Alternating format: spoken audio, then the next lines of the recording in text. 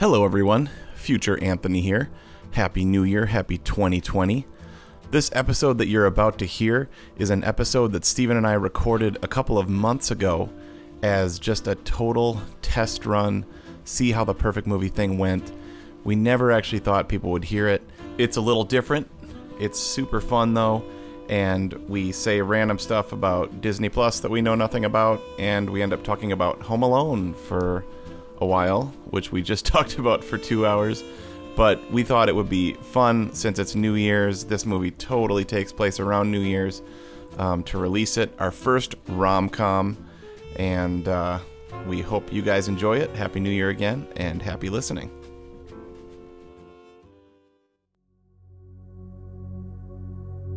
Most romantic comedies, whether released in the chick flick heyday of the 80s or the streaming age of the 2010s, follow a similar plot structure. Meet cute, happy together, obstacles arise, crisis leading to choice, and resolution. But in the mid-90s, award-winning writer and director Nora Ephron decided to play with that format and take on a challenge. Would audiences go to the theater to watch a love story where the two leads never met? Set on opposite coasts and starring two of the period's most bankable movie stars, the film is to romantic comedies what M. Night Shyamalan's Unbreakable is to superhero movies, all origin story. And spoiler alert, audiences came. It remains the second highest grossing rom-com of all time. We're the two Gomers, we're talking Sleepless in Seattle, and you're listening to Perfect Movie.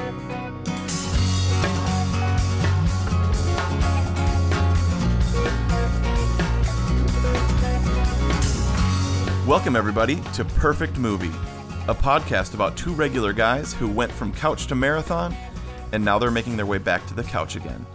This is Anthony speaking, one of those two aforementioned Gomers, coming to you from Atlanta, Georgia, joined, as always, by my friend Steven, all the way out in Flagstaff, Arizona.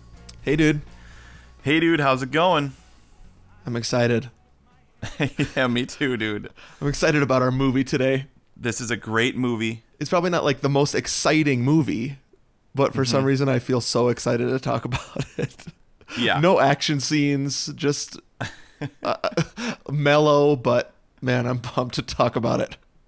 Yeah, me too. Okay, so at the opening, First of all, I love your cold opens always. Thank you. You said meet cute, and I've never heard that before. You've never heard meet cute? Nope. Okay. And that's probably because I just don't. I don't know why it is. I just had never heard of it before. In context, could you figure out what it is? Yep, totally. Okay, made sense. So I think it's. I mean, I don't think it's new. Mm-hmm. But it used to, like, when I first wrote that intro and I was thinking about the structure of a rom-com, the first thing I had was boy meets girl. Mm-hmm. And then I was like, well, it's not always boy meets girl, right? Mm-hmm. That seems a little gendered. So so then I thought meet cute is a better thing, and I actually think meet cute has taken over that idea in a movie. Got it. And so I was actually thinking about like where it came from when I was writing that thing, and Roger Ebert popularized it, or had a part in popularizing it in his reviews. I don't remember which. I can try to look it up again, but in one of his reviews, he wrote that it was the classic Hollywood meet cute.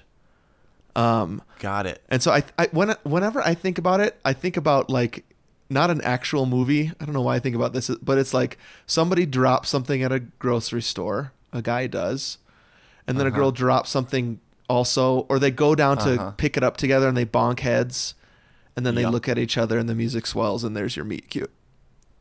Or, as in the movie we're about to talk about, so Annie and Walter both order the same sandwich, just with different bread on it, right? Okay, that's a perfect example of a meet cute. Yeah.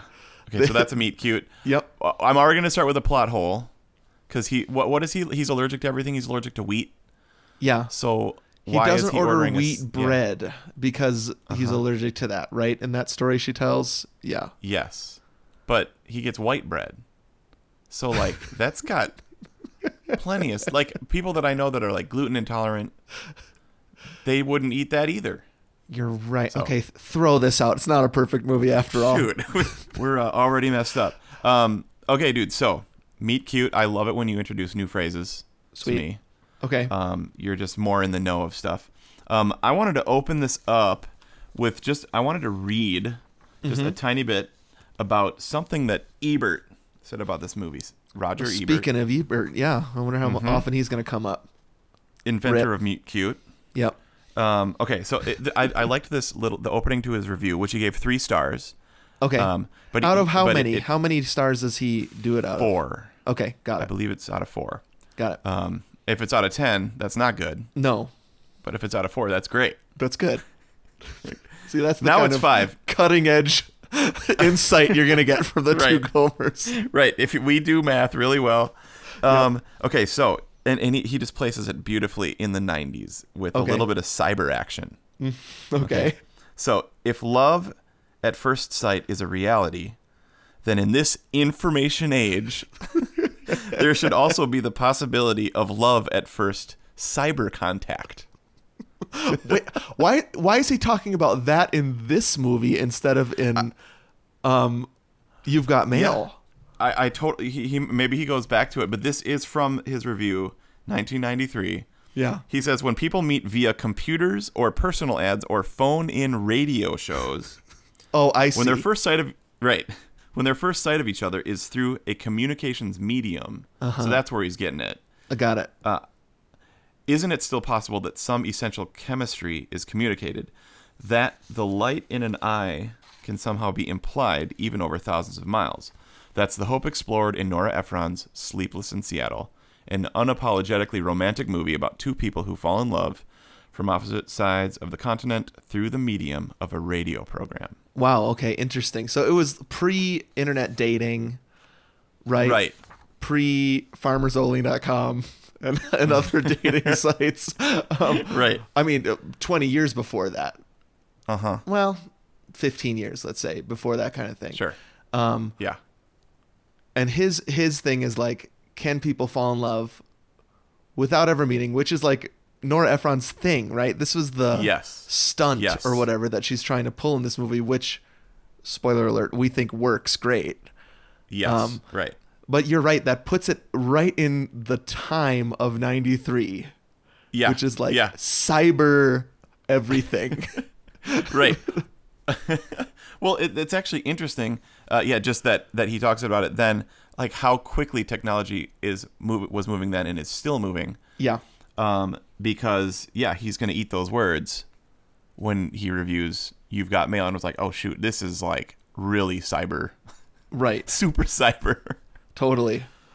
Okay, let me just read one sentence from Siskel, just to get both sides here. He just said he disapproved of director Nora Ephron's use of songs as romantic signposts instead of simply dramatizing this relationship on screen. Okay, I can't wait to talk about that later because I had a question for you about that. Whether you, as the music person, felt that same way as well. Because this one has like 12 needle drops, right? Like there's so many times where you sometimes you even think a score is swelling, but it's not. It's a song, right? And we'll talk about score and song later for sure because I have thoughts on that. Yep, definitely. You want to set up what the heck Perfect Movie is doing? Sure, because we were even talking before we started recording. This is early on, right? In the podcast life. But even if it wasn't, we're thinking that people are going to drop in at all sorts of times in the, right? I mean, people are going to be like, hey, I love Groundhog Day. I'm going to listen to that one. So this is how it works. Our movie today that we are positing is a perfect movie is Sleepless in Seattle. The way this is going to work is when we get into our main section after we hear the movie trailer, each of us brings in evidence to the table. This perfect movie, we're going to put it on trial. We already believe it's a perfect movie, right? Right. And so there will be episodes when we don't, when we don't agree on that, when one of us will bring one in, and we'll have to figure out how that works. But for now, we're just doing ones at the beginning here that we both think are perfect. We're going to each bring in 2 items from the movie to put into evidence. Okay. We're going to talk about Exhibit A. Right, exactly. It's like Pee-wee in the basement, right? In Pee-wee's Big Adventure. Remember that when he does all those exhibits? I think he has like 40 or 50 of them by the time. We're just going to do 2 each, so that's 4. We get 2 items to put into evidence, and then the listeners are actually going to give us feedback about what they think. So the listeners act as judge, jury, and maybe executioner. Our goal is to curate a list of perfect movies and to release that into the world to make the world a better place. Wow. We were talking about earlier when we are Bill and Ted in the future. They arrive in their phone booth. They exit the phone booth and they see There's everyone like dressed like triangles. Yeah, like they got dressed at oh shoot, what was that from the catalog in the airplane? Sky Mall. Yep. Like all clothes from Sky Mall. Futuristic, and the movie industry has changed. Netflix has changed because of Perfect Movie podcast. This list will be curated at that point. Yeah, they all have podcast mics instead of electric guitars, and the time is divided. Pre-perfect movie and post-perfect movie, because the world has this list now. They know exactly what to watch, and that they will be fully entertained. Okay, that's awesome. I'm unbelievably stoked about that, and it will be fun when the evidence is me saying something that I loved about a movie, and then you're being like, nope. Like, or vice versa. 90% of Hook, and it's a perfect movie. I still maintain that the first 20 minutes of that movie are perfect. But it's gonna be an uphill battle for you. To convince that will me. be a major uphill battle. Yeah. Okay, so dude, as we head into the what we're gonna do is the VH box descript. Right. Yep. This is our way to do a quick synopsis, right? Just in case people haven't seen the movie, or if they haven't seen it for a long time, maybe, I don't know. It places you. It places you in the movie. I feel like playing a clip. You're just like, okay, like as soon as you hear Tom Hanks' voice. Yep. It's just like, okay, I know it's either Toy Story, The Burbs. Yeah, okay, so actually that didn't help. But you hear the lines from the movie. Yeah. And you're happy right away, right? Yeah. Yeah. And so instead of writing our own synopsis, we decided a good way to do this is to find the VHS box description and use that as our synopsis. So we're going to do that. So should I do that now? Yeah, I just wanted to play this for you. Great. Okay. Yep.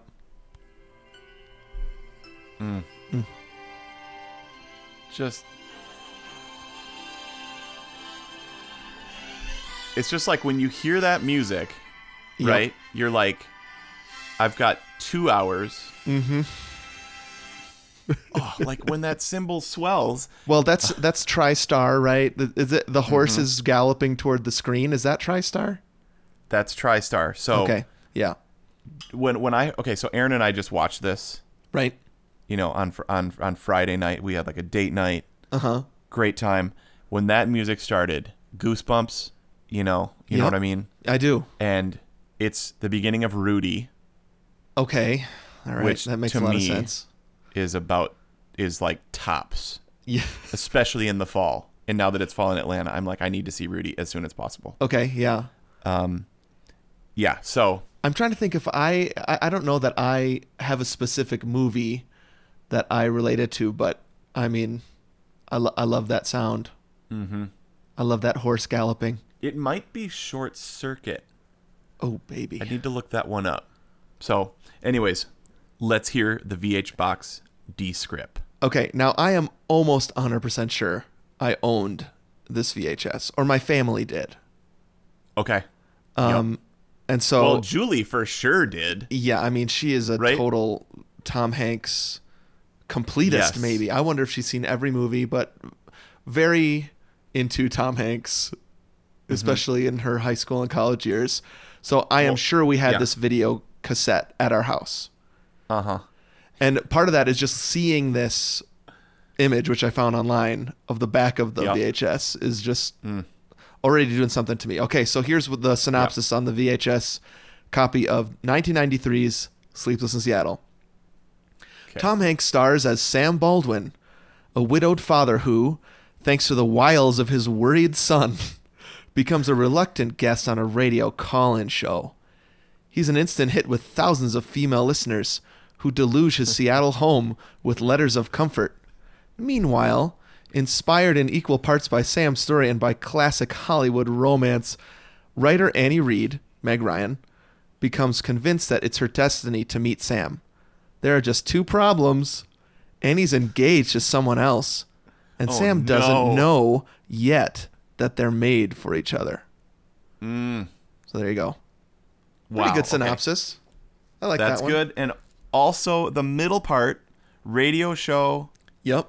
lots of letters. That kind of made me think of the two Gomers. Okay.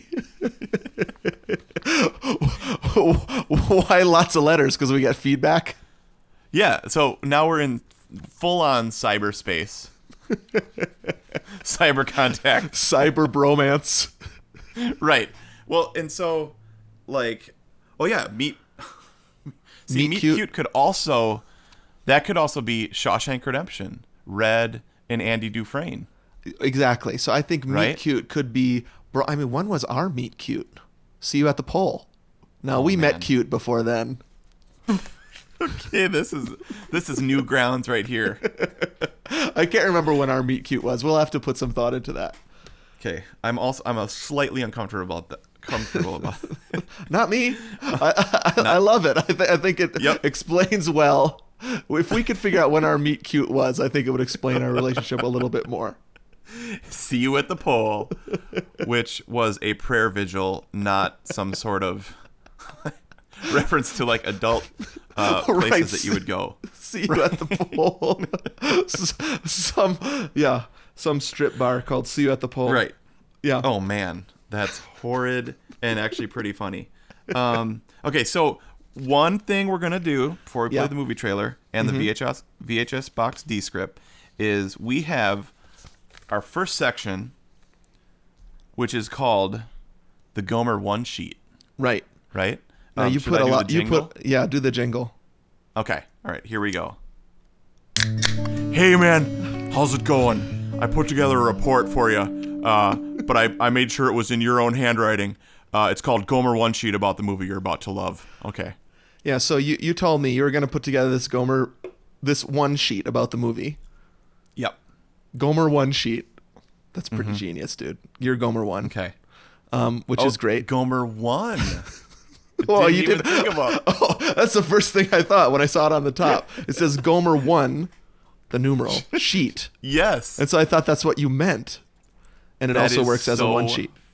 Funny. Okay. Because that was Siri. I talked it in there. Oh, nice. So you told me I'm going to put together this one sheet, the Gomer One sheet. I was like, great. Yep.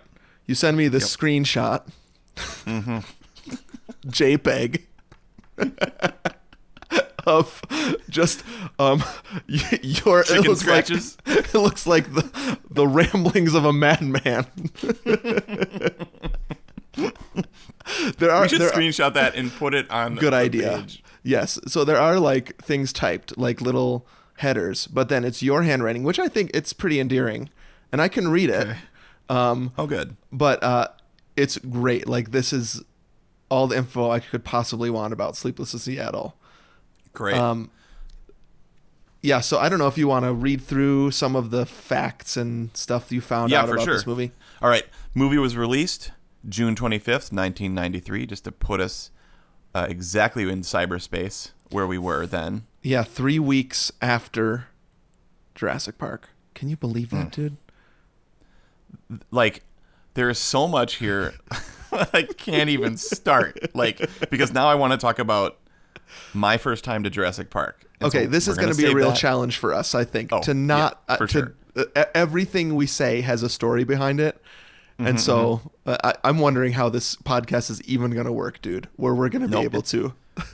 It's already working. It's already super fun.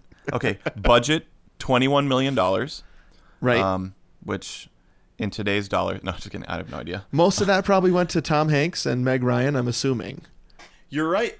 That would be probably half the budget was for the two main star. Maybe $3 million. Also, that CGI special effect at the end of the Empire State Building with the heart on it. Yeah. They're pouring cash into that. See, that's a precursor to sleep. You've got mail. Yeah.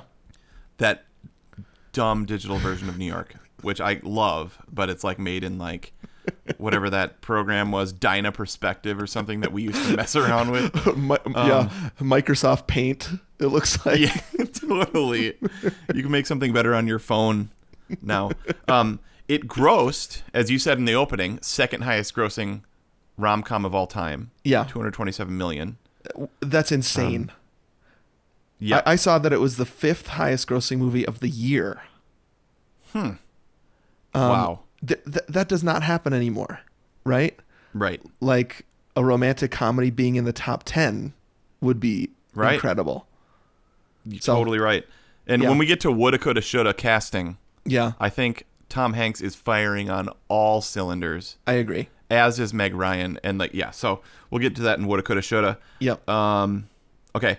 Academy Awards nominated for 2.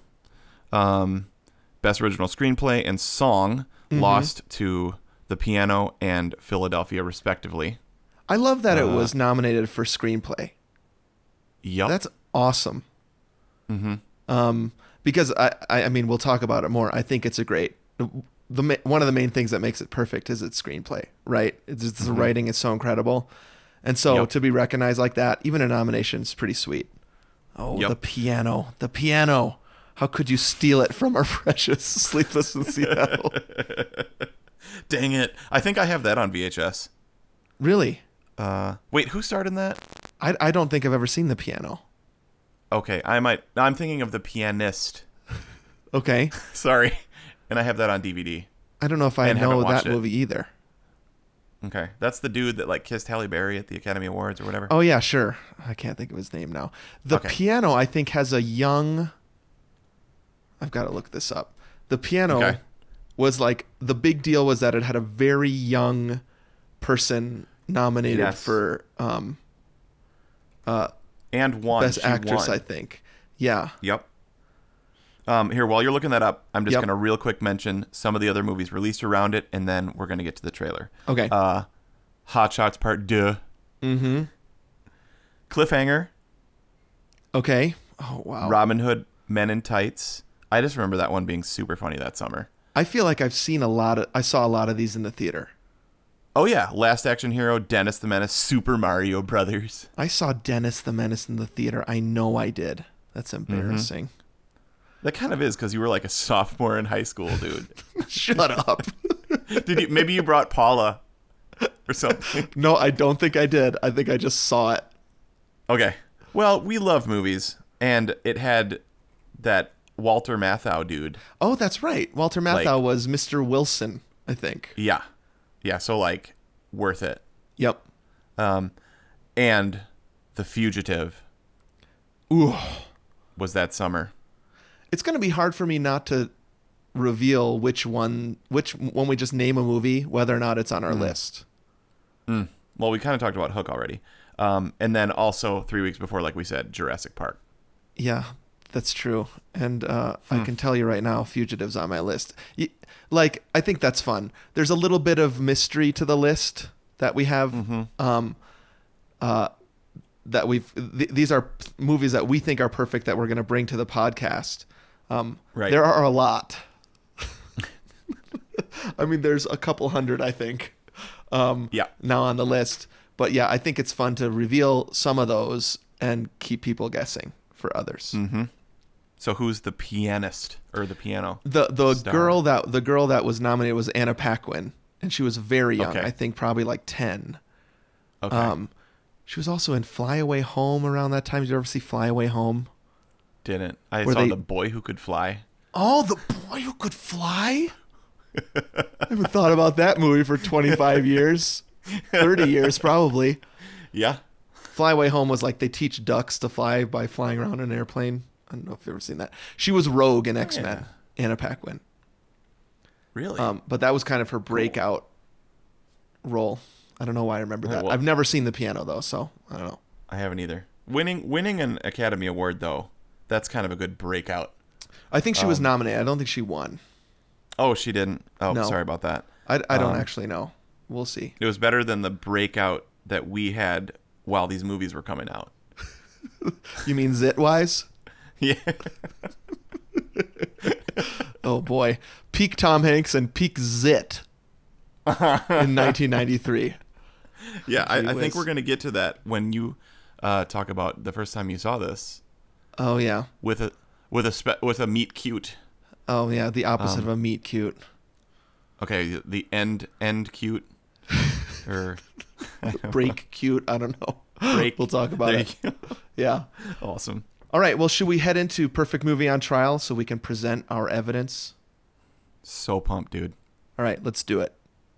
If you've just tuned in, we're talking to Sleepless in Seattle. You called a radio station? Christmas Eve. He phones in one of those radio call-in shows. He tells them That his dad needs a new wife. And the shrinkette practically forces the guy onto the phone and says, Tell me, what was so special about your wife? Well, Dr. Marcia Fieldstone, I think. It was like magic. Sleepless in Seattle? that's what she called him on the show because he can't sleep. And now 2,000 women want his number. Dear Sleepless in Seattle, you're the most attractive man I ever laid ears on.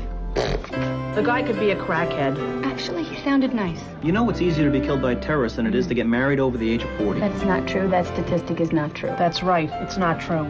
But it feels true. Sandy has a girlfriend, Glenda. She's a weightlifter. Well, it's not like her neck is bigger than her head. No, I'm not asking you to set me up. What about Walter? Walter and I are engaged. Today, I consider myself the luckiest man on face of the earth. The Lou Gehrig line. Lou Gehrig line. When's the last time you were out there? Jimmy Carter, 1978. Things are a little different now. I am having all of these fantasies about some man I have never even met who lives in Seattle. It rains 9 months of the year in Seattle. I know. Tiramisu. What is tiramisu? You'll see. Some woman is going to want me to do it to her, and I'm not going to know what it is. You'll love it. What if I never meet him? What if this man is my destiny and I never meet him? Your destiny can be your doom. I want to meet you. Dad, read this. Where is Seattle? Right. Where's Baltimore? Ah, it's right there. Look, 1, 2, 3, 4. There's like 26 states. But what I really don't want to do is end up always wondering what might have happened and knowing I could have done something. Is this crazy? That's what I'm trying to tell you. What women are looking for. Pecs and a cute butt. This is the one I like. There is no way that we are going on a plane to meet some woman who could be a crazy, sick lunatic. Didn't you see Fatal Attraction? You can't even turn on the news nowadays without hearing about how some babe thought some guy's butt was cute. So how's my butt? Not bad. Really? Yeah. Is it cute, though? You're grading on a curve? Bailiff, present before us today's movie. I'll do that. And then you say Sleepless in Seattle. Okay, that's good. That's good. Okay. Bailiff, will you present today's movie? Sleepless in Seattle. I like that pause there. Okay, here we are. We're still working out the kinks, right? We're trying to figure out Yep. what this is and how this works. But just to remind people what's going to happen now, both me and Anthony think this is a perfect movie. Yep. There's no surprise there. But we don't think we can just say it, and that's that. We also don't want to just ramble about the movie for an hour. You can find that elsewhere. But here we want to have a structure where we each bring forward 2 items into evidence about why we believe this is the perfect movie. And then we have a way for you, listener, to agree or disagree with us on social media after that. Then we'll probably come around in a couple episodes and tell people the results of Sleepless in Seattle. That's awesome. And we haven't discussed these beforehand. Right. That's important to know. Other. We want to be surprised. Well, not surprised. Oh wait, now I can't see you, brother. Oh, sorry. Yeah, another kink we're working out. We see each other now. Yeah, we've changed the way we're recording so that we're doing video, and it's actually really fun. Yeah. I'm wondering if it's going to change the tone a little bit because I can actually see you. I feel like this is more of a conversation. Right. Yeah, so, I mean, we recorded 11 years of Two Gomers Run for Their Lives blind, right, without seeing each other. So this, I wonder, listening. Too. Yeah. Okay, one note about the trailer, and then I want to hear Exhibit A from you, Steven. Great. I just figured out why it made $227 million. Okay. Is because that trailer is amazing. I'd go to that movie. Aaron and I actually watched it before we watched the movie Friday night. Okay, yeah. And we were crying laughing. But here's the number one reason why is that they used the score from Big. I know. I noticed that. Amazing.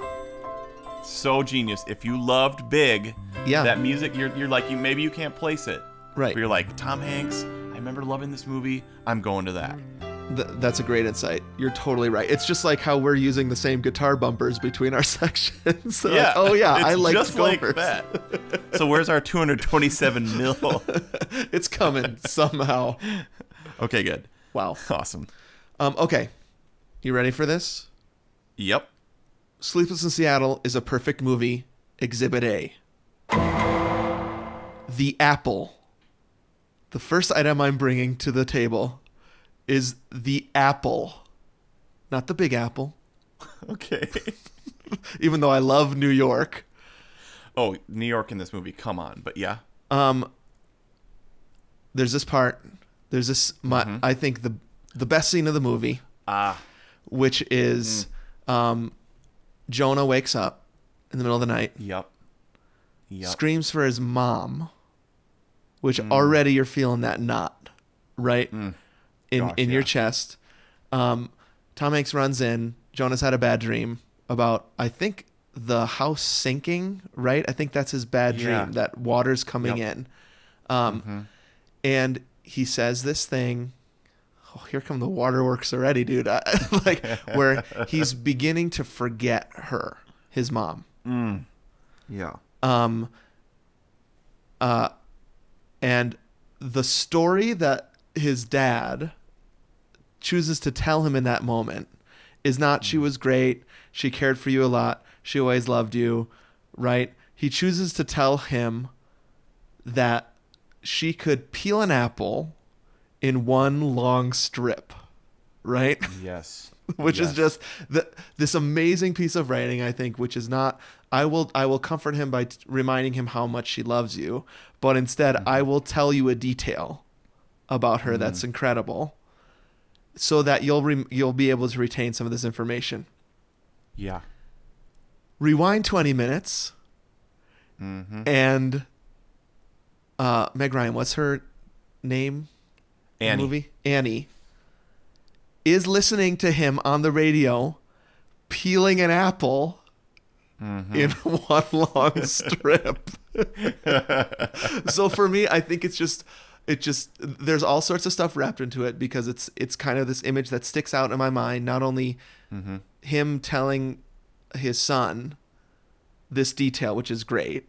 Sam telling Jonah this detail, which it's great writing, but also this whole theme in the movie, which is like, is fate real? Right? Is magic real? Are people connected in these ways? And I don't think I remembered. You wouldn't pick up on that the first time you watch it. Sure. Yep. Because her peeling the apple is before he says that. Right. And so maybe her peeling the apple afterwards would have been like, that feels forced.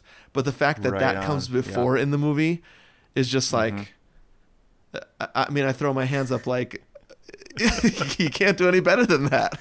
Right? So good. Yeah. Yeah. And that's one of those ones that you catch the second time around or the third time around, because like the emotion in her face when she's listening. Yeah. Because remember, she had gotten up. Walter is sleeping with all those Kleenexes all over the place. Yep. And she wakes up. She can't sleep. So now she's sleepless. Mm-hmm. Goes down, peels an apple. Yeah. But the thing is, the first time you watch it, you're just staring at her face. Right. You don't notice the apple part. Yeah. Yeah. Because it's great acting. Yeah, definitely. And okay, so I have one little like detail about that I just wanted to ask. So she does it almost perfect. Now this is kind of like a little too detailed, but she does it, but she like it breaks right at the end. Uh-huh. Do you remember that? Yes. So like I wonder, first of all, like if like they had to do many takes for that. I wonder too. Like I was wondering just kind of like as a performer, you know, like I don't know. Lately I've been like thinking about like, because now that we're like really looking deeply into movies, thinking about them as performers and like they actually physically had to act the scene out. Like I love it when people in movies do something that's difficult. Yeah, and you know they had to train for this, right? This is not a skill they probably had, unless it was, which would be great, right? Meg Ryan is able to do this, and so they write it into the movie. That would be cool, but my assumption is that it was part of the script, and she had to learn that skill. Yeah. Which is cool, and she doesn't quite get it perfect, you're right, but there's, I don't know, I still think it's just such a cool connection. Oh, I love it. Yeah, I was just thinking the acting was so good, but like maybe she didn't get the end of the apple, and it's like, but the editor was like, that was the one. Yeah, dude, I love that idea that she came and was like, hey Nora, I have this random skill where I can cut up an apple in one sitting, you know, like in one long piece. Okay, so that makes me think too of one of my favorite lines when he's talking about Maggie to the radio lady. He just says she made everything beautiful, and like, dude, I'm even choking up saying that line because like you are immediately I'm thinking about Erin. You know, I'm like, that's what she does. That's what she does in our family. And imagining, well, so we'll get to Exhibit B, and then I'll have to go into this a little further. But that line, that blows me up every single time. I think another thing, the apple, the reason why I'm putting the apple on the table is because that it does remind me of this scene with him and Jonah when he's had that bad dream where they really, I think you could be worrying in the movie, like, how are they going to treat grief? Right? Is this just a silly movie and they're never actually going to dig deep? And it doesn't necessarily dig deep, but I think it's a really nice scene where they don't gloss over how devastated both of those guys are. Absolutely right on. Because a less well-written movie would have dealt with the grief in the first 5 minutes. Or maybe even just brush it over, and then the whole movie would have a happy tone. Or it's just a very depressing movie the whole way. Like the balance there is something I've always really liked about Sleepless in Seattle, that there are very kind of heart-wrenching scenes, that scene, and then another one that maybe we'll talk about later, where it's just like, and even the opening shot where they're at the funeral. It starts at the funeral. And Sam is obviously devastated and has to move away from the city. The grief and the death of Maggie are given, I think, a really fair amount of screen time in the movie. And also the movie's light and frothy and easy to watch. So that's my first evidence. My first exhibit is the apple. Okay, so that kind of plays with mine.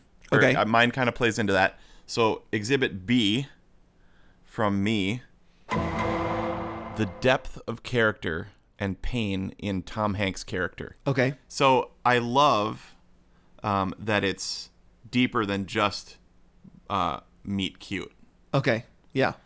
Is that there is loss, and there is like when his sister is like, well, you'll meet somebody new. Yeah. And like we played in the very top, like lightning doesn't strike twice, or this kind of thing doesn't happen twice. Right. I already had it great.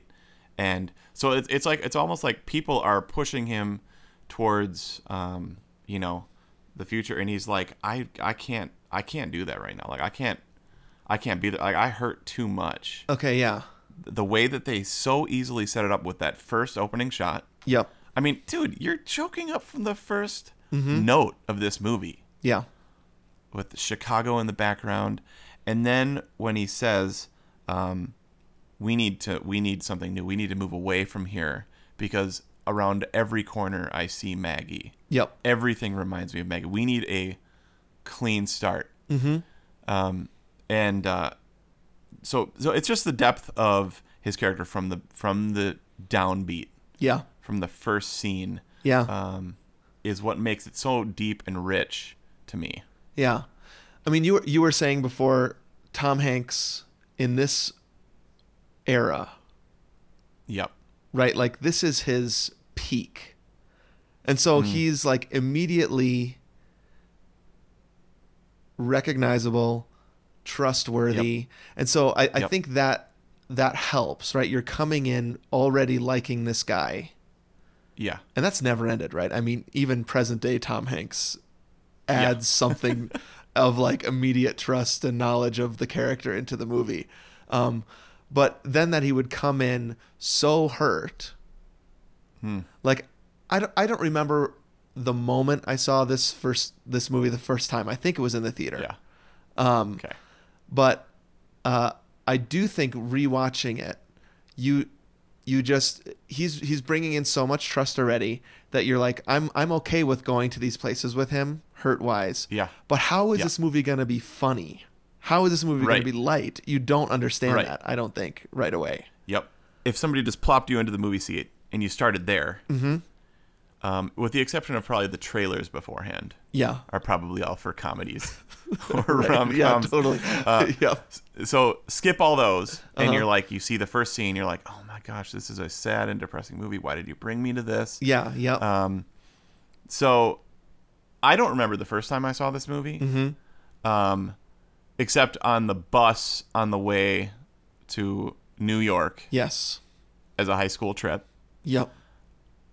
But my first like real memory of this movie, other than it kind of just being a background, you might see it as reruns or whatever, was, and I texted you. Yeah. It was Christmas. And Aaron, we had Lily, who was 1. They were upstairs sleeping, and it was, so they were not sleepless. Maybe Lily was sleepless. Yeah. Right. And I was sleepless down on the couch. Right. And I watched that, and that scene when Maggie actually, is kind of like in a dream. Right. She sits says, on the couch with him. Can I have half your beer? Yep. Again, a little detail that just is so much, says so much more than any other exposition, right? Like that she always drank half of his beer. Yeah. Ooh, that's good. That's so good. Yeah. And then he says, I miss you so much it hurts. And we like romantically texted. I was like, dude, I haven't seen Sleepless in Seattle in a long time. Yeah. And I'm bawling over here. Yeah. And is that because you're thinking about what that would be like for you, or? Yeah. Okay. That's what it is. Is like, and I think it would, most people that are watching the movie probably have gone through some sort of loss, but not that deep of a loss. Yeah. We all have loss in our lives for sure. But that deep of a one, like having lost a spouse, right, or a best friend is going to be a lot smaller. And so more what we're relating to is like, imagine that happening. Yeah. And what I would be feeling like on Christmas, because that shot is at Christmas. Right. Oh, I forgot about that. Right after he said, like, she made everything beautiful. I had it perfect for once. No, I think it's New Year's.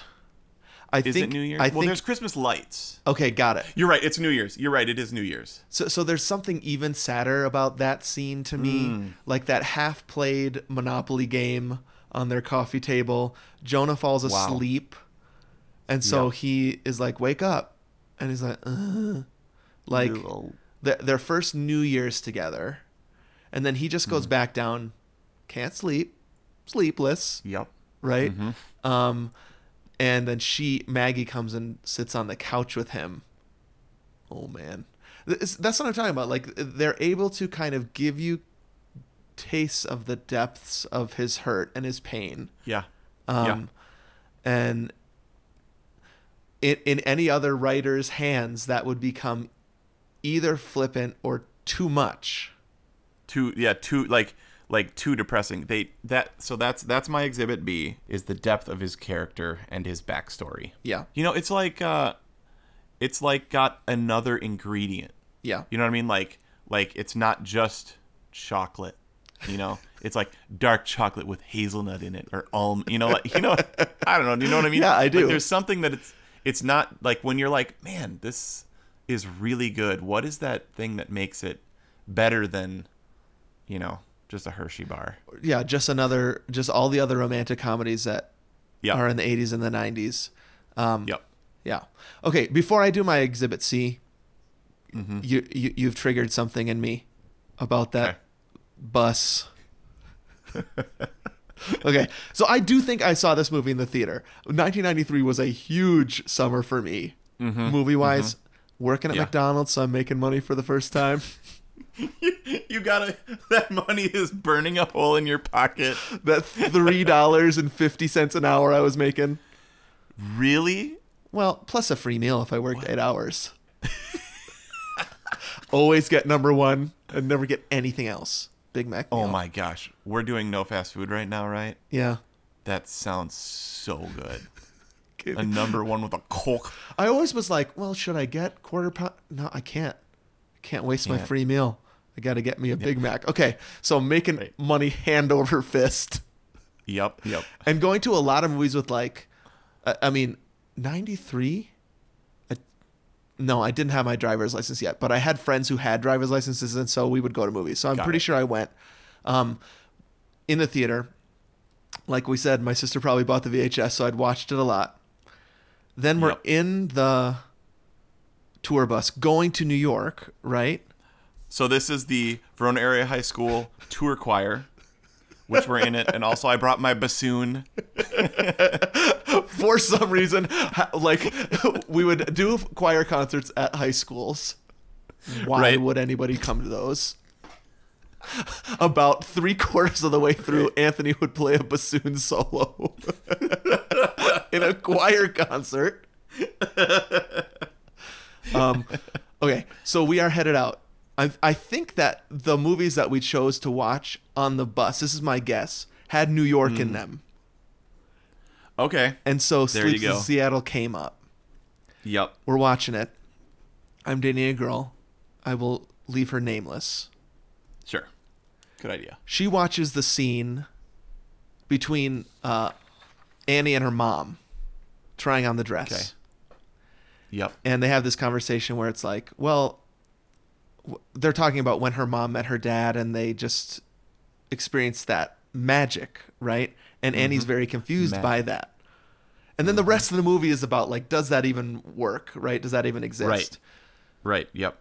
So my girlfriend and I are I don't even know if we were sitting together on the bus. You and I were probably sitting next to each other for all I know.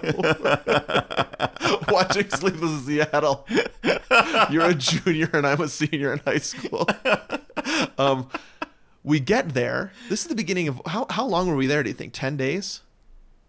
Yeah, pretty long time, I think. She dumps me the first night of the trip. On the way to the trip. Right. Because of that scene.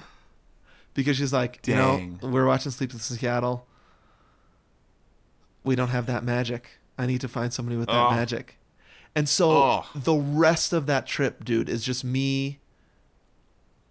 You know, when you're in high school, it's just a thick haze of hormones, right? Yeah. I was sad. Mm-hmm. And so I actually hated Sleepless in Seattle for a long time because of that. Yeah. And then when my life got better and right, I was able to get over that, I loved it again. Yeah, so I didn't know that the beginning of that, because I had a girlfriend on that trip also. Yeah. That, like, kind of liked me. Sure. Like, I don't really know. A girlfriend that kind of liked me. Right, which is amazing because Erin, my wife, was also on that trip. Right. and we had youth group on that trip, dude. Oh, right. We had like a little youth group meeting.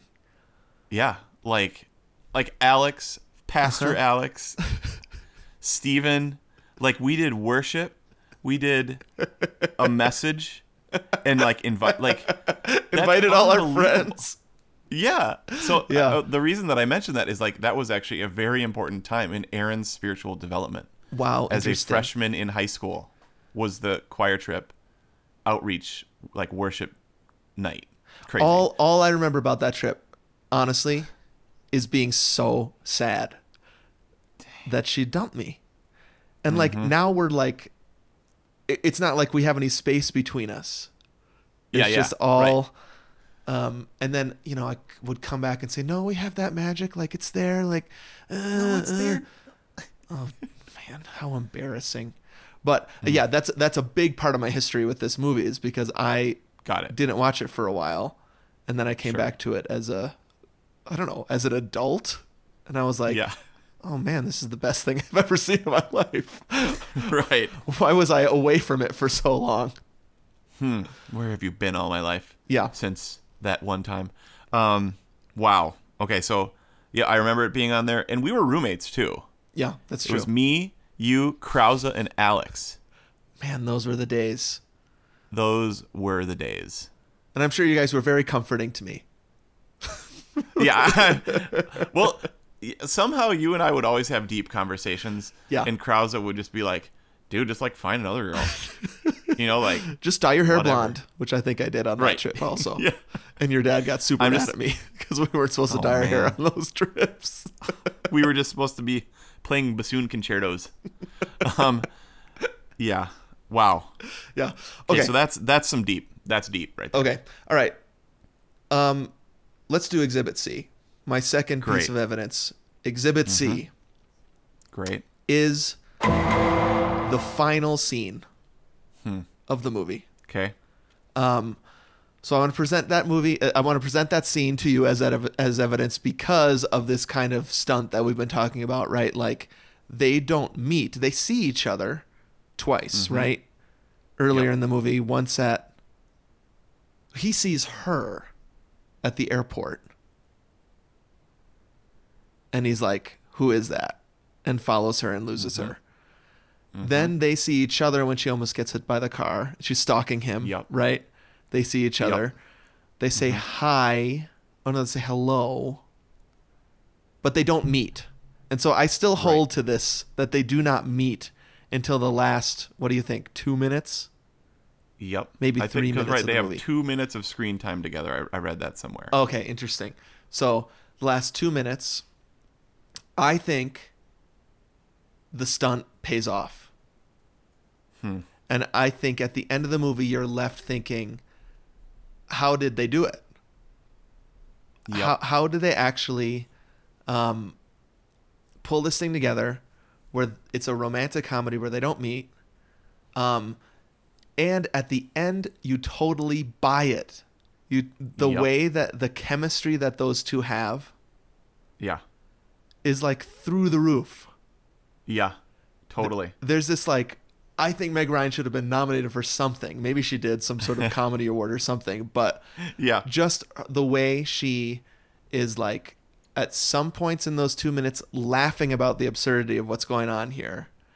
And then catches him looking at her. And then I think for the last 60 seconds, they cannot look away. They're walking to the elevator. Jonah's looking up at them. And they glance so that they don't fall down, but otherwise they're just looking at each other, and you're like, how are they pulling this off? What could otherwise have been a very creepy situation, which is, I think, another reason why this is a perfect movie. The conceit is a little creepy. She's stalking him half the movie. They just met. She hires a private investigator. Right, exactly. There's all sorts of... She dumps her fiance. Before... Like, before she meets him. Yeah. Like, that's kind of amazing. Yep. See, I almost don't think that would happen in a movie today because, like, basically our culture now is hedge all bets. Yep. Don't tell Walter. Go see if it works out. Yep. That's pretty ballsy, right? Is Meg Ryan just easy to break up with? This happens in You've Got Mail too. Like her breakup with Greg Kinnear is like so easy. I don't know. Anyways, when she breaks up with Walter, he's just kind of like, okay. He does the thing, yeah. They take that element of like he'll be mad about this completely out of the picture so that they can focus on Tom Hanks instead. But I feel sorry for him. I know. See, Bill Pullman is awesome in this movie. I agree. Like so good. Yep. And so stinking likable. Mm-hmm. He does have allergies though. Ew. Get out of here. Oh, allergies? Oh, gross. Yeah, and I love it when she calls him, she's like, he is an amazing athlete. I thought that was an awesome line. I had to rewind that when I watched it yesterday. Did she say he's also an amazing athlete? Yeah. You never see him doing anything athletic. Right. That was the only mention, which I thought was amazing. Like, it just, it's like, okay, he's got all these problems, but he's an amazing athlete. Like, I've never heard that before. That's so weird that you mentioned it, because I had to rewind it to hear, I think she said athlete. You're like, what? Yeah, so I think that there's this, the way it all comes together is amazing. I also was thinking yesterday when I was watching it, them not meeting until the end gives 2 hours to develop their relationships with other people, which I love. That's good. So because they don't meet till the end, the whole movie isn't about like, oh, like I was saying in the cold open, okay, now here's the crisis part. Now will we break up or get back together? All that stuff doesn't happen. And so you get these rich side characters, Rosie O'Donnell's character, who I think is amazing. So funny. Rob Reiner's character, who probably only has 5 minutes of screen time, but makes enough of an impact that he's in most of the trailer. Yeah. Right? Maybe they were like, Rob Reiner's also in this movie. Exactly. Like, more reason to come to it. Yep. Rita Wilson, right? Jonah's friend Jessica gets a lot of screen time.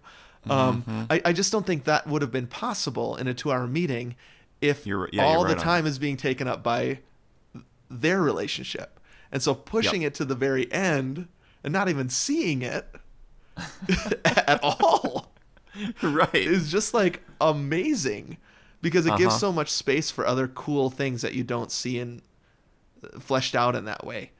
And you don't have to even think about how complicated this relationship is actually going to be. They flesh it all out with their friends, like Rosie O'Donnell's character is like basically like helping her along, right? Helping her know that she's not like when she says, "Is this crazy? Like, am I crazy?" Like they're on the phone. Yeah. So this is when me and you are Meg Ryan and Rosie O'Donnell. Yeah, that's us. Yeah, I was gonna say we're like Tom Hanks and. No, that is who we are. We are sort of like that, but I actually think we're more like Meg Ryan and Rosie O'Donnell. No. Oh no. Oh man. That's what we were like when I watched this movie. Yes. On our text. Yeah. You're right on. But she says, "Is this crazy?" Mm-hmm. And then Rosie, I can't remember her name in the movie. It's in our one sheet. Let's see. Rosie O'Donnell is Becky. Oh, right, Becky. I don't even know if her name's ever even. I know. I wouldn't have been able to pull that. Yeah. But she's like, it's not crazy, and that's the crazy part. Yeah. You know. Yep. Rosie O'Donnell. Just let me say this about Rosie O'Donnell. In 3 years in a row in top 10 movies. 92, 93, 94. Do you know what they are? So 93 was Sleepless in Seattle. 92 is the year before. Okay. League of Their Own. Okay. That's right. Okay. The one in 95 is harder. Sorry, 94 is harder. You might need a hint. 94. No idea. Okay. It has dinosaurs in it. Does that help? Oh, okay. Yes. Okay. Give me the name. Flintstones. Right. Okay. Yes. I saw her as, I'm glad that you said that, because I was like, man, she looks like like a character she played in like a kids movie. Yeah. Or You mean something. in Sleepless in Seattle she looks like that? Yeah. Yeah, I agree. She looks just like She looks like Wilma or whoever she was. Yeah. Totally. No, she wasn't Wilma. Who's the other one? Barney and... Is it also Betty? Becky? I don't know. I'll have to look that up. But yeah, so actually, Rosie O'Donnell is a more bankable star than Meg Ryan in this era. Because she's putting out top 10 movies every year. Yeah. Wow. But she is a genius in this movie. I just want to say, I think that's my favorite performance in the movie. Rosie O'Donnell? Yeah. Okay, like the story she tells with her reactions.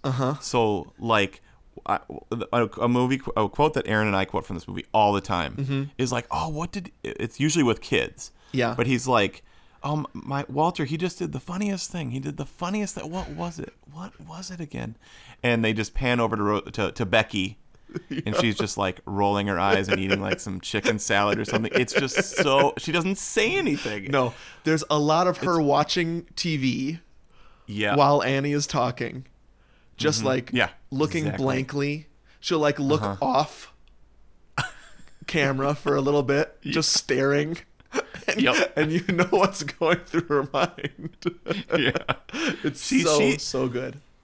It's so interesting because the whole, like, a bunch of the movie, Annie is trying to convince everybody else that she loves Walter so much. Yeah. You know, she's like, I just love it. Is magical. It is awesome. Yep. He's an athlete. He's such a great athlete. He's such right. Yep. Yep. Hey, dude. That's good. Okay, real quick, when they were talking at like doing that little office meeting. Yeah.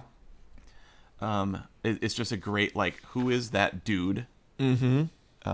They're around that table, and one of the guys that, you know, he talks about it's easier to get hit by lightning than find a man after 40 or whatever. Yeah, they or bring get that married after 40. They bring that back. That feels very 90s. That line to me, like, yeah. Okay, we get it. Does. All right. Okay, so one of those guys. Okay, so that guy is we have to, like, celebrate somebody who is in another movie that we love. Okay. And is also just kind of like, oh yeah, that dude. His name is Tom McGowan. He's Keith, and he was also in Family Man. What is he in Family Man? He's in Family Man. They're at the Christmas party, and he's going under the knife tomorrow. So I thought I'd beat up all the chicken wings tonight. I was like, yes, chicken wings, dude, from Family Man. Like, there he is. Love it. So that made me happy. Yeah, Any I love Family seeing Man that. connection. Yep, we'll take it. Are you gonna? Is that on your list? Family Man. Yeah. We're gonna need to decide about stuff like that. Like, I don't know, because I love Family Man. Okay. Love it. That would be a hard sell for me, but I'd be willing to listen to your evidence. Okay. Yeah. Absolutely. And we're getting into this evidence thing, so I dig it. Let me. So all of that to say, building out characters and building out story, I think part of why it's such a genius movie is because the romance actually never happens. Mm-hmm, right. And so you don't have to be bogged down with all that stuff we've seen before. And so I actually have this quote too from a New York Times review from '93. Awesome. This writer ends it this way. It knows that it couldn't possibly show us, at least for any length of time, a Sam and Annie together as fully in love as they are apart before they've met. That would have to be an anticlimax. The movie, in which pacing is all, stops on a dime. And so I love the closing shot where you're left with that beautiful origin story, right? Yep. And then you don't have to see the mess that comes after it. That's what makes it perfect. You're totally right. Yeah. You're totally right.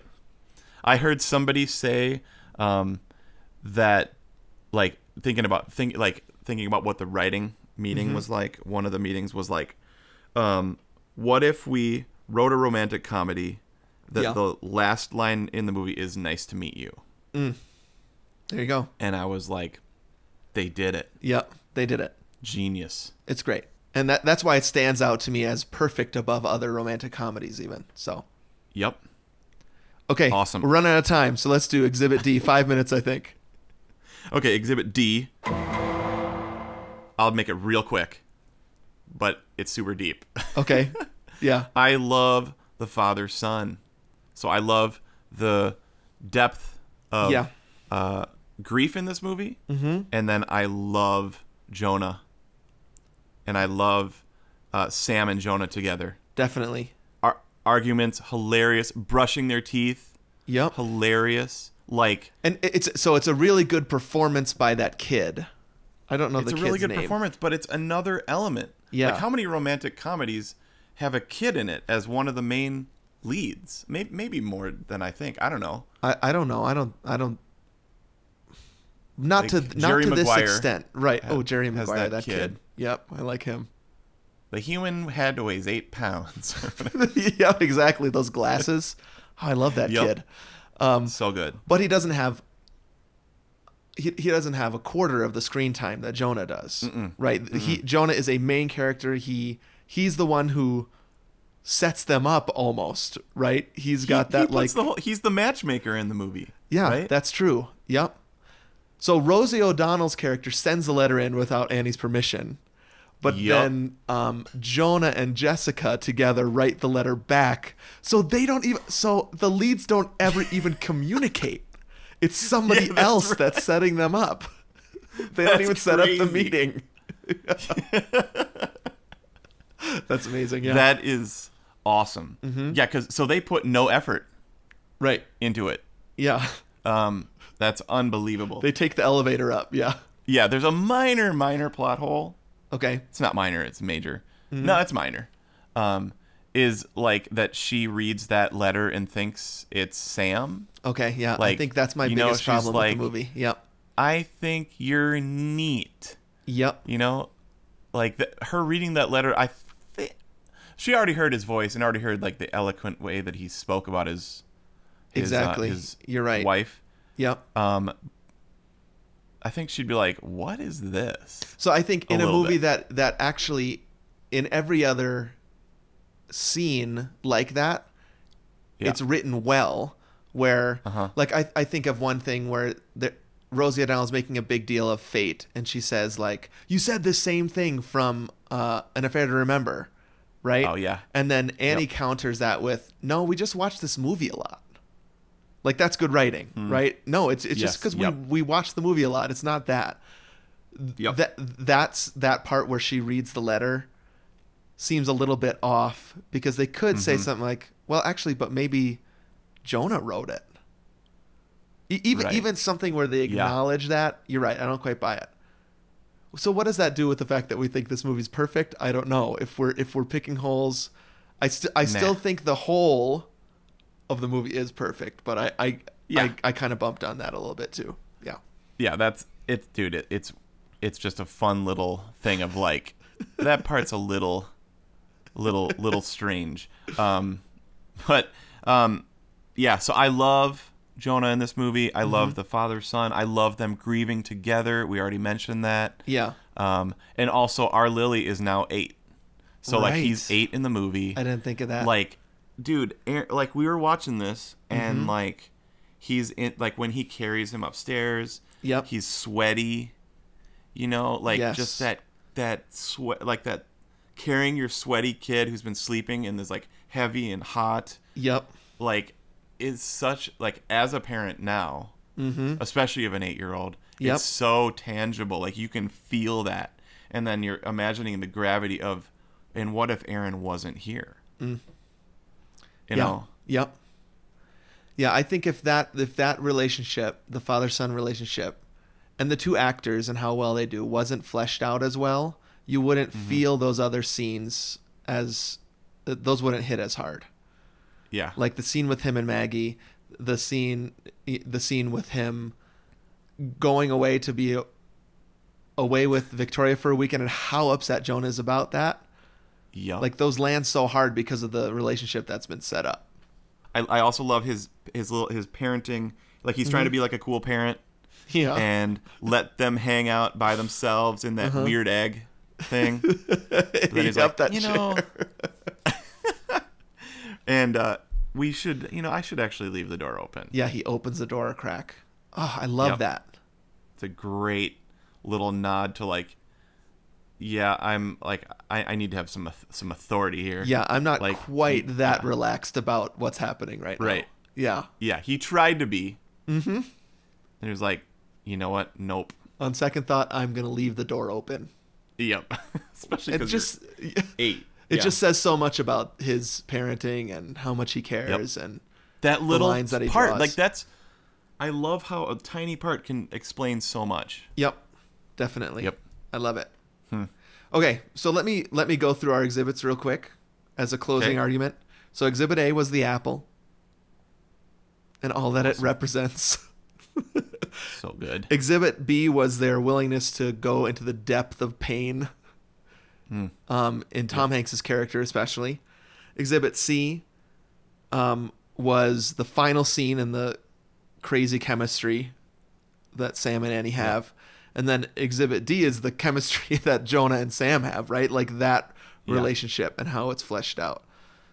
So there you go. There is we present to you, listener, our case for Sleepless in Seattle being a perfect movie. Now it's in your hands, listener. You can vote. You can let us know whether or not you agree with us. So the best way is we're about to put an Insta poll up on our Instagram feed.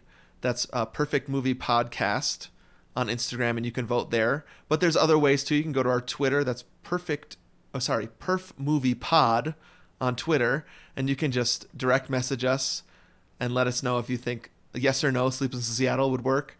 You can go to our Facebook. We're going to put a post here about this particular episode where you can vote yes or no. You could even send us an email, perfectmoviepodcast@gmail.com, and let us know yes or no to Sleepless in Seattle, and we'll reveal in a couple weeks the results. I can't wait for that. Sweet.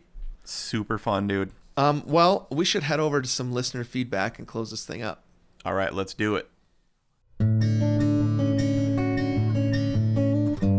Hello, Diane. It's me, Rob Reiner, looking at swatches. For some reason, I'm obsessed with swatches. And I think that scene was probably ad-libbed. Also, I directed A Few Good Men and Spinal Tap, which might be perfect movies, who knows? Anyways, this is listener feedback. Awesome. Okay, so 2 things we forgot to do. Yes. Or sections that we want to have, and we're just getting used to this whole thing. Yeah. Woulda, coulda, shouldas.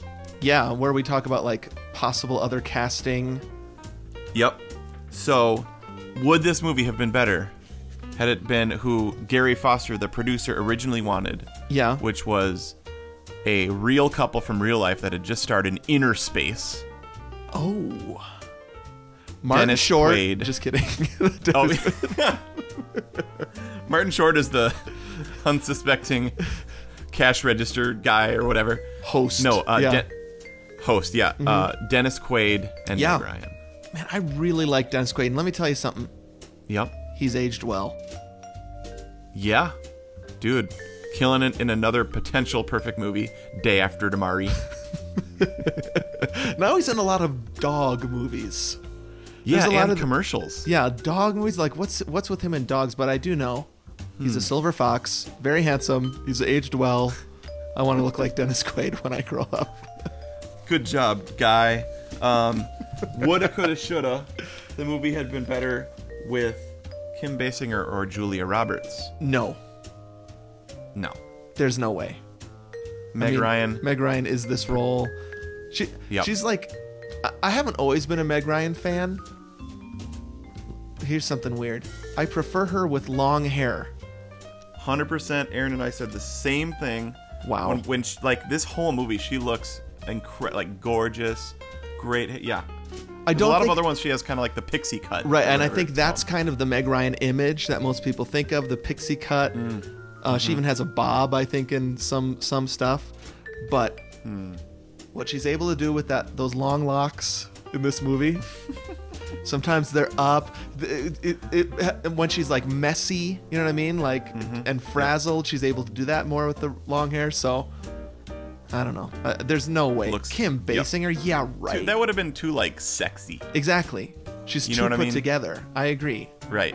Yep. This is more what was it? The girl on the corner. What?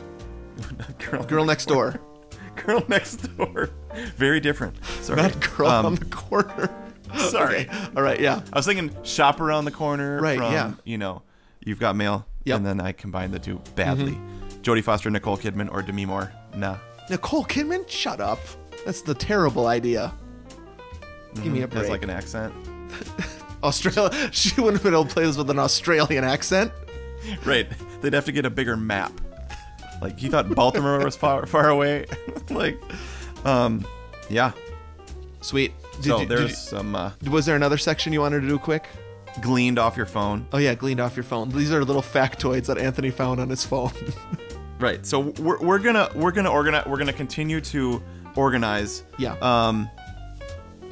Just a couple things that I thought were amazing. First of all, yep, the soup Nazi is mentioned in this movie. I caught that. I was gonna ask you, do you think they're talking about the soup Nazi? Dude, that like, it was corroborated when I saw it in some rumors online, but we thought that same thing. Like there's a guy and he makes this amazing soup, but he's a real jerk. Yeah, they're brainstorming kind of personal interest articles for the newspaper. Yes. And one of them, they're talking about the soup Nazi. Yep. Wow. And fascinating to see that it was actually before Seinfeld. Right. I don't think they would have been able to make that reference after Seinfeld. Like, because they pass it off so flippantly. Totally. And because it's based on a real thing, right? Seinfeld went to that place. Right. And Larry David used to go to that soup place where the guy was so mean. Right. But it was great soup. Yep. Yeah. Okay, two other things that Aaron and I just noticed. Yeah. He's wearing a silk shirt on that date. And instant 90s, bro. Like, how many dumb silk shirts tucked into jeans did we wear to, like, concerts and, like, home... Well, probably wore dress pants for homecoming. But silk shirts, though. Silk shirts, for sure. Tucked in tight. I used to have one that I called my mint chocolate chip shirt. Oh, my gosh. It was green. And it had little tiny black rectangles all over it, and all in like haphazard, Yep. And it looked like a bowl of mint chocolate chip ice cream. And I looked at myself in the mirror and I said, "I look good. I'm going to homecoming in this thing." Oh man, I'm gonna be homecoming king in this, like no doubt. Did you have silk sheets on your bed? I think I did in high school. I mean, that is like so messed up. Like I remember Jerry Seinfeld talking because Kramer was trying silk boxers. Right. And Jerry was like, this doesn't feel right. Like, I feel too fancy or something. Well, if you went to bed with your silk boxers and silk shirt on in your silk sheet bed, you'd be slipping all over the place. Especially in my water bed, dude. Oh, I forgot about that. You had a water bed. Oh, disgusting. Okay, the last thing that Aaron and I noticed was... Everybody has to find this. It blew our minds. Erin found it. I got to give her all the credit. Oh, you texted me this, Is that there's a box of chocolate when they go to find China. They're registering, right? Annie and Walter are registering, yeah. Yep. 8 plus settings too few, 12 too many, 10 perfect number. We've always quoted that as well. There's a box of chocolate and there's a silhouette of a man and a woman on that. And it's the silhouette of... Tom Hanks and Meg Ryan. Right. From like cover art on some of these, like on the DVD, I think, is them kind of like looking at each other, and her long hair, bring that back again, is like flying back from her head like she's in some windy tunnel. Right. Oh no. Or it's also that picture where she's in Baltimore and he's in Seattle, and they're looking at each other from far away. Yeah. But when you texted me that, I recognized immediately it's those two headshot silhouettes on that box heart box. Yeah. And Walter and Annie walk right past it. Wow. So that was a cool little detail. Just one of those fun things. Yeah, good catch. I love stuff like that. Yeah, me too. Good job, Aaron. Sleepless in Seattle. I think it's a perfect movie. Yep, me too. We'll see what the listener thinks, but oh man, it's so great. Okay, let's do some listener feedback. Great. So this doesn't necessarily have to do with the movie, because that makes sense, right? We haven't released this episode yet. So people can write in any movie-related question or any question at all they have for us, and we'll respond to it. You can go to our Insta, our website, Facebook, Twitter, email. But this is pulling back a little bit. Sandy asked us, what do we think about this Home Alone reboot news? So Disney Plus, the new streaming service, right? Coming out in November, puts out this list of things that they're working on. And all they did was write they're working on a Home Alone. I don't even know if they used the word reboot. A new Home Alone movie. Yep. Okay, so we talked about this. We texted about who did this? Krause? Chad. Was this our Chad? Okay, yeah. So it's either Chad or Krause. Right. Texted this to everybody, and my first reaction was like horrid. Yeah. Because Home Alone 1 and 2, perfect movies. Canon. Yep. Canon. Yeah. Then 3 and 4 are never to be watched. Right? Like Chad refuses ever. Well, yeah. I think I have seen 3 actually. So 3 I watched with Jessica's little sisters one time. Just the worst.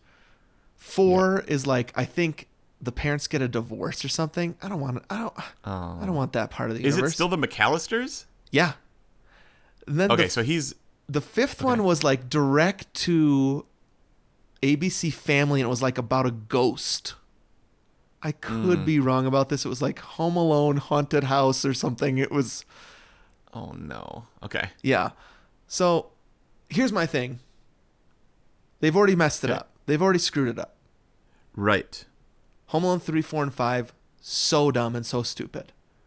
Yep. That has not ruined my enjoyment of the first 2. Right. And so, if they make another one and it's terrible, shrug. Who cares? Right. It just goes into the trash bin with 3, 4, and 5. Right. If they make it and it's good, it's a win also. Yep. So I don't mind this news. Okay. So what I texted to the group was, if they get John Williams, impossible. Why not? There's no way he's going to do a Home Alone. I can't believe he did the first 2. He must have been tricked or cajoled into that. Like, he wrote a score, and then the movie comes out and he's like, that was the movie I did. It's about a kid and some robbers. Usually I do space operas. Right. Okay, so I go back to, though, if they have John Williams. Yes. And then I thought your idea on that was if it's like Kevin McAllister's kids. Right.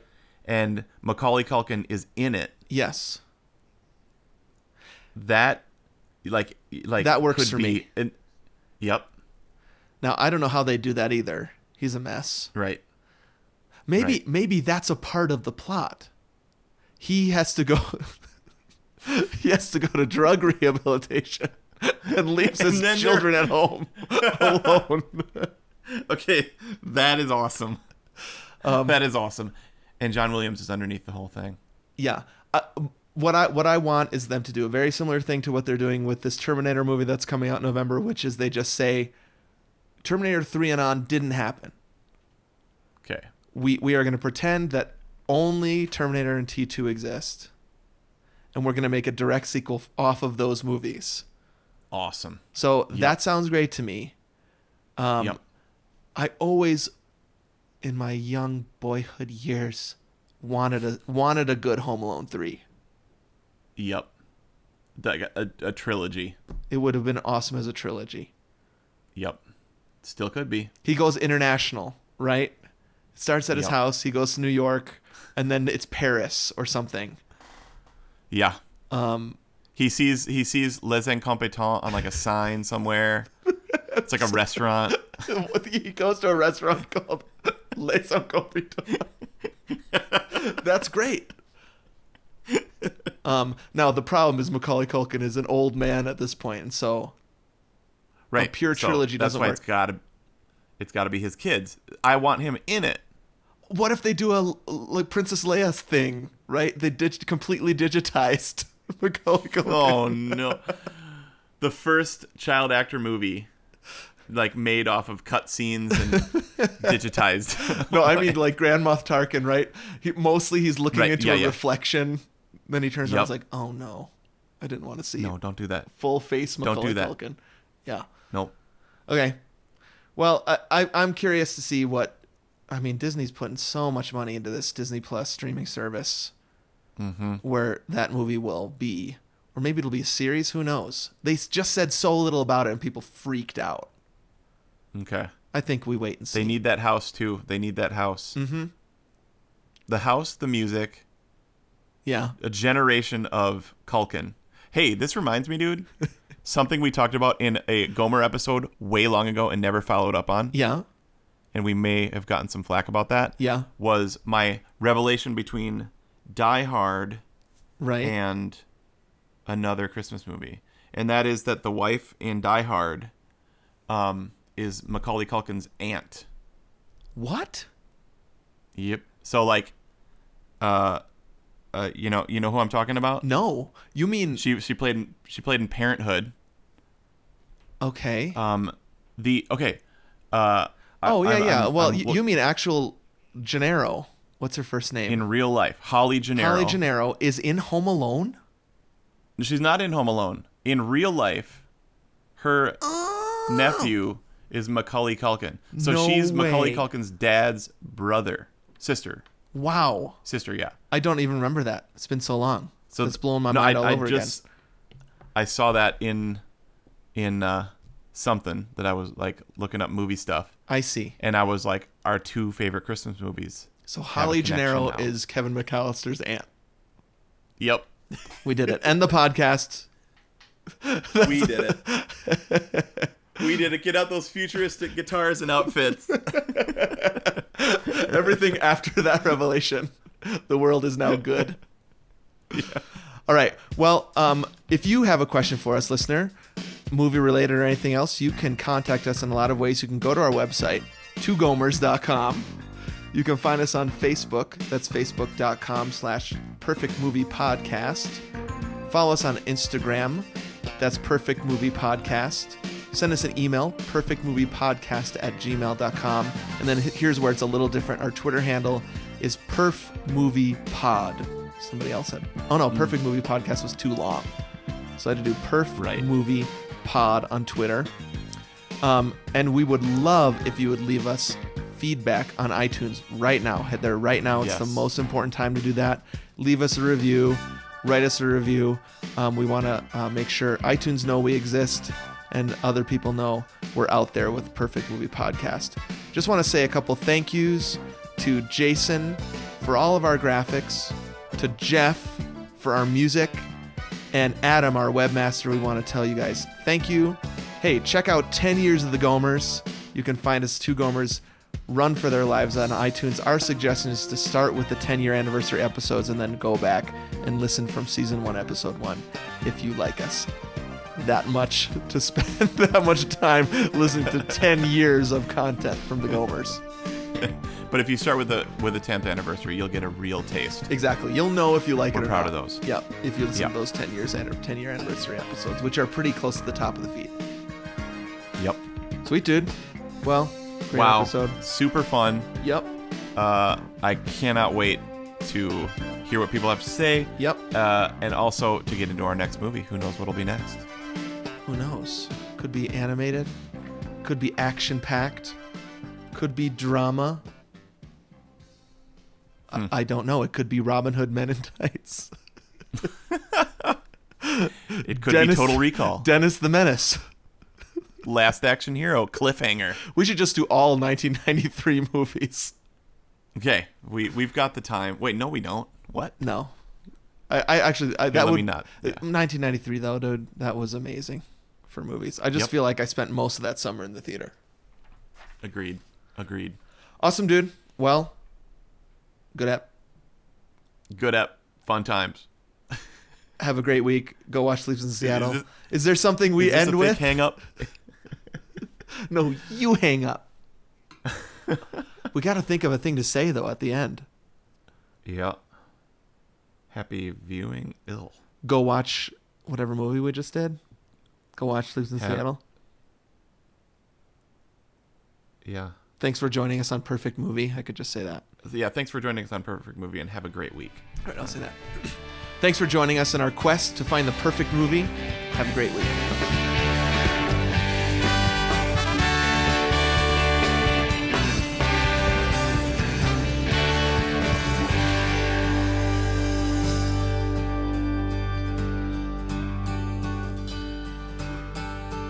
When my world says